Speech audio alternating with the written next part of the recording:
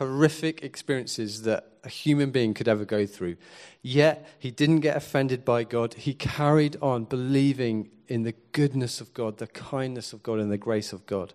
So we're going to talk about Isaac a little bit. But first of all, there's something that's happened that is a real shame in my life I've just got to talk about. It's actually about my wife, and I don't know where she is. Michelle. So if anyone knows where Michelle is. So Michelle is a really great Christian, okay? She's really like Jesus in many ways. But there's one problem in her life that I just need to bring to your attention this morning, and I want to try and iron it out and sort it out once and for all. It's that Michelle has one idol in her life, one thing that I think sometimes is just way too important in her life, and that is coffee. Okay, she has such a coffee addiction that, I honestly don't think she's even a Christian when she wakes up in the morning until she's had coffee. Okay? She's literally a coffee monster. And she's a real snob with it. She has to have the right coffee. She has a precious coffee machine. No one's allowed to do it. Like, she has to do it. So she's meant to be sitting here. I don't know where she is. Maybe in the toilet. Can you go and get her, Leith? Can you go and get her? Because I've got a trick. I'm going to do a trick.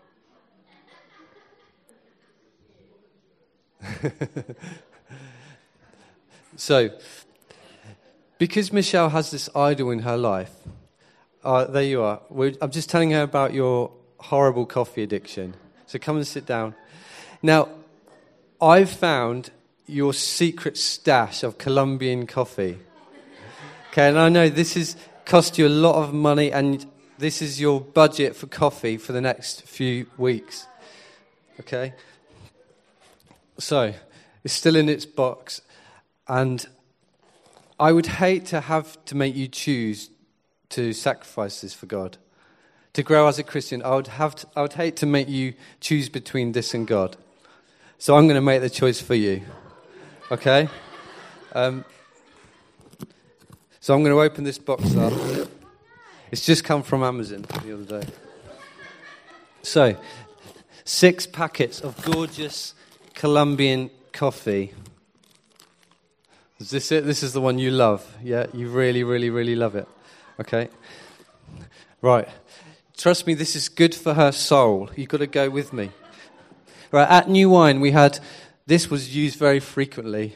This is our toilet from New Wine.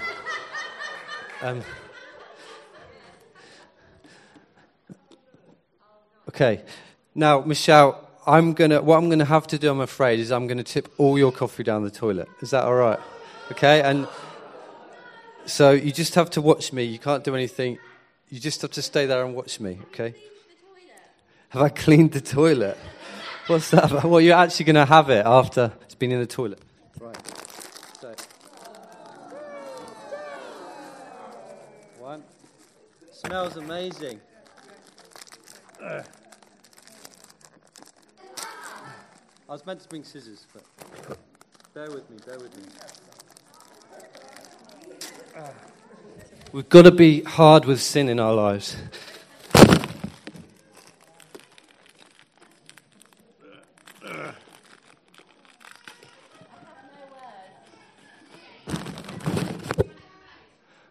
Yeah, we will be running the marriage course in a few weeks, yeah. I can just feel the pain in Michelle's heart. It's beautiful because it's making her more like Christ.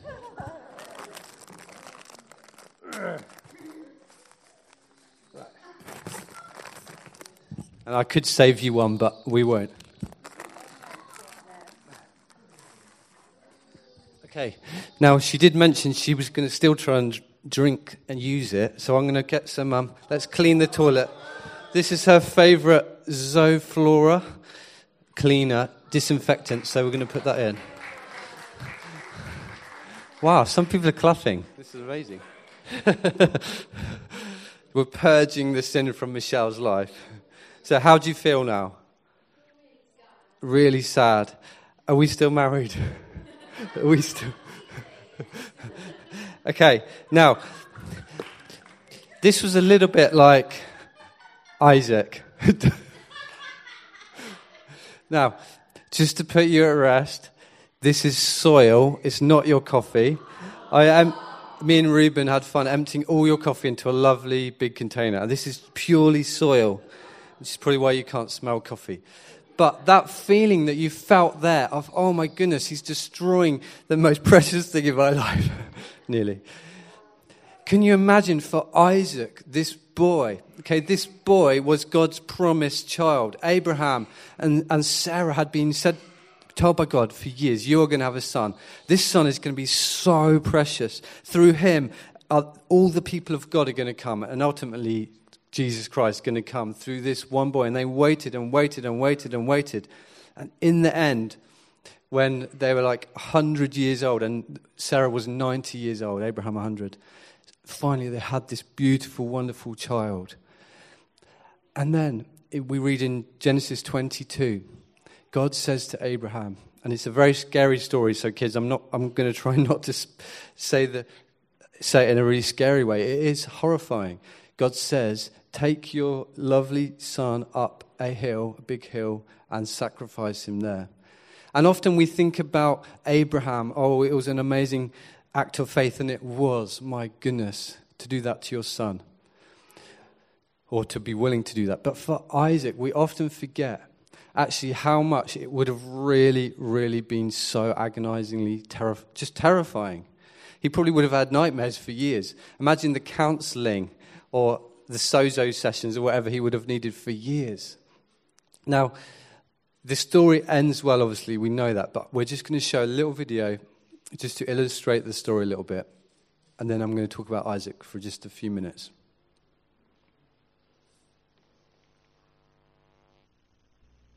Abraham and Isaac, a father, a son, and a sacrifice.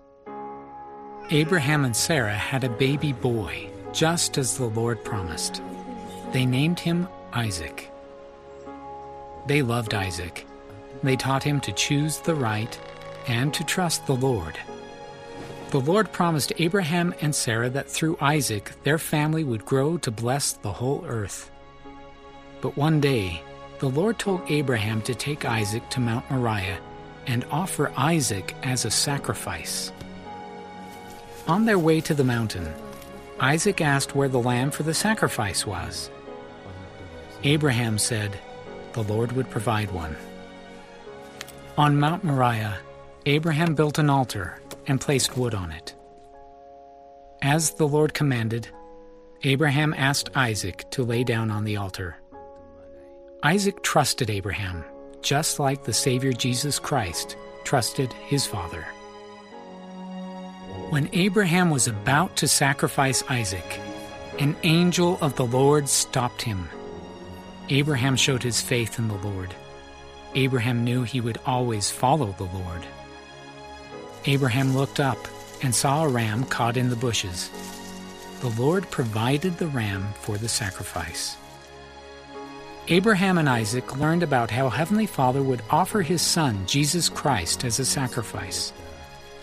The Lord Jesus Christ trusted Abraham because he obeyed. Abraham trusted the Lord's promise that one day his family would grow beyond the number of stars in the sky.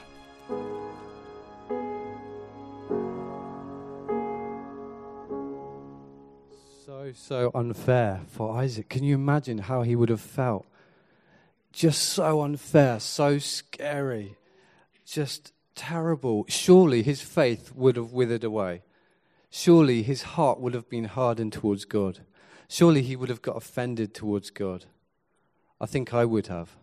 If God's loving and all-powerful, why would God make me go through that horrible situation? Well, the truth is, and we know this, for all of us, at some times, life is absolutely rubbish.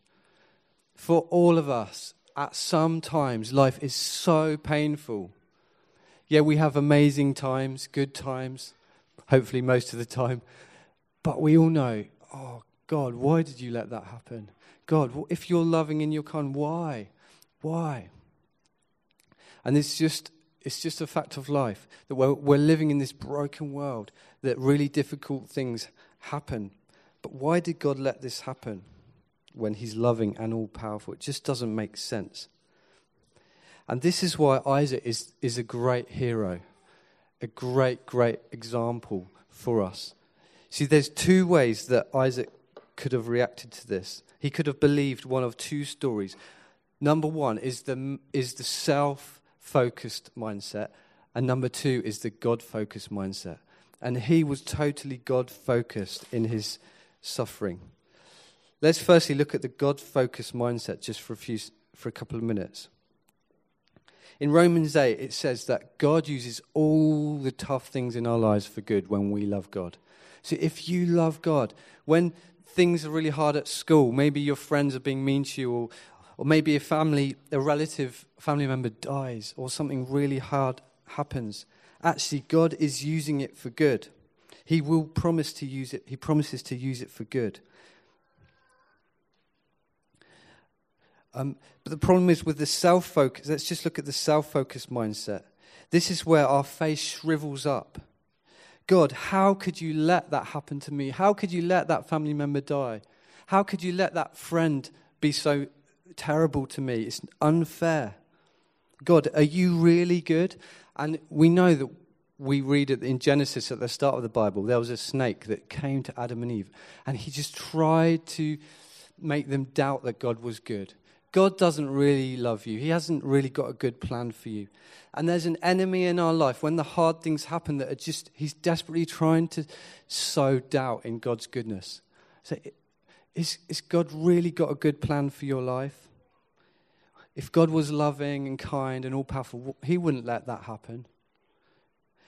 And our hearts can so easily grow cold, and we can get disappointed by God.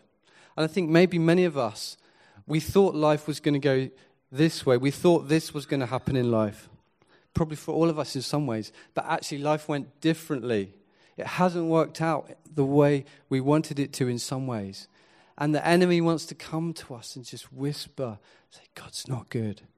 Is he really that good? Otherwise he would have stepped in and stopped that. Okay, now Isaac could have gone that way. He could have had this man-centered mindset. And that would have been the end of the story. His faith would have shriveled up, and he wouldn't be a hero. But amazingly, that didn't happen. The opposite happened. In fact, this experience seemed to just fuel his love for God and for the grace of God. It is just incredible. So here's some amazing things Isaac did. Firstly, you saw in the video, he just willingly accepted God's commands. His dad, imagine this, his dad was about 120 years old, probably. If a man who was 120 years old tried to sacrifice me, I think I would just push him over. Sorry, no thanks. He'd probably fall over like a matchstick. 120 years old. But Isaac, who was a strapping, strong, healthy teenager who could have fought back so easily. I remember once when my mum, when I was probably about 8 years old and I'd been really naughty, and she tried to give me a little smack on the bottom with a spoon or something, which they did in those days, which you're not allowed to do now so much. And I just decided, no, I'm not taking this, and I fought her back. I just ran away. Surely Isaac should have done that. But no, he knew what God's command was. He trusted God. What incredible trust that even in the trials of life, when it's agony, when it's really hard, no, God, I trust you that you're good. No, God, I trust you because you've said to do this. And I'm sure Abraham, his dad, would have said, look, Isaac, God has told me we have to do this. We have to sacrifice you. He had this incredible faith. And sometimes God asks us to do really hard things, like share our faith with other people, like give our time, give our lives, give our money. Oh boy, that is sacrificial. It's hard. And Isaac gave it willingly. What an incredible heart of faith. Wow. The second thing Isaac did so well, he just didn't get offended by God. I've met so many Christians who just get offended by God. and they've left church, they've left community because God didn't step in and save that relative, or God let something bad happen. You get offended. It happens so easily. But Isaac didn't get offended. He remained just so sweet towards God. How? It's just incredible. How did he have this amazing heart towards God? Well, here's why I believe Isaac had this amazing heart, soft-heartedness before God. And this is where I want to leave it today. Just two things. This is why Isaac had a soft heart. A heart of faith that was flourishing like a beautiful garden instead of drying up like a withered desert. Firstly, Isaac knew that life wasn't about him. You know, so often we presume that God's job is to make us comfortable, and that actually life is about us, that we are the center of everything. And our culture is all about that, and it can so easily enter into our hearts. I know it does into my heart. But Isaac knew that the God of Israel, his mission was about the glory of the God of Israel. God's mission isn't about our comfort and our glory. It is about his glory. And if we start with that amazing foundation that it's about him, it's not about me. And yeah, there will be suffering in this life, but I trust that God is good. He's promised, he said he's good, and I know he's good. So that's the first thing. Life is not about us. Okay? It's not about our comfort. In fact, I don't think God's that fussed about our comfort at all. He will actually go out of his way sometimes to make us uncomfortable. Yes, he's the counselor, he's the comforter, but actually if you look at the words behind that, it's not about here, there. Often comfort is a little bit of a kick up the backside. Often God's comfort is stirring us up, is tipping the coffee down the toilet. God treats us with tough love at times because it's not about our comfort and about us. That's the first thing. Then the second thing, Isaac was amazed at God's amazing grace. He was amazed at God's amazing grace. He knew that all of us deserve to die. That is the gospel. That's the amazing message of God. The start of the good news is that we all come into this world inheriting the sin of Adam and Eve. All of us have rebelled against God. We've inherited that rebellion. We all deserve to die. And it is the incredible mercy of God and the grace of God that he allows us to be rescued, to be saved, to become sons of God. We all deserve to be killed, to die. We all deserve hell. We deserve separation from God. And we don't like that in our hearts, but that is where we start off in life. We deserve hell.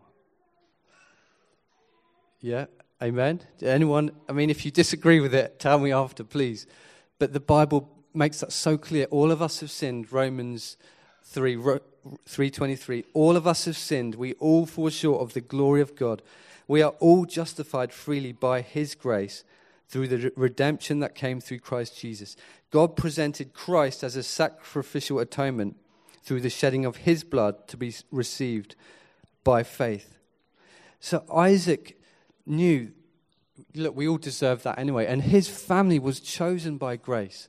His dad was an idol worshiper, a pagan idol worshiper, Abraham. Didn't know God, didn't love God.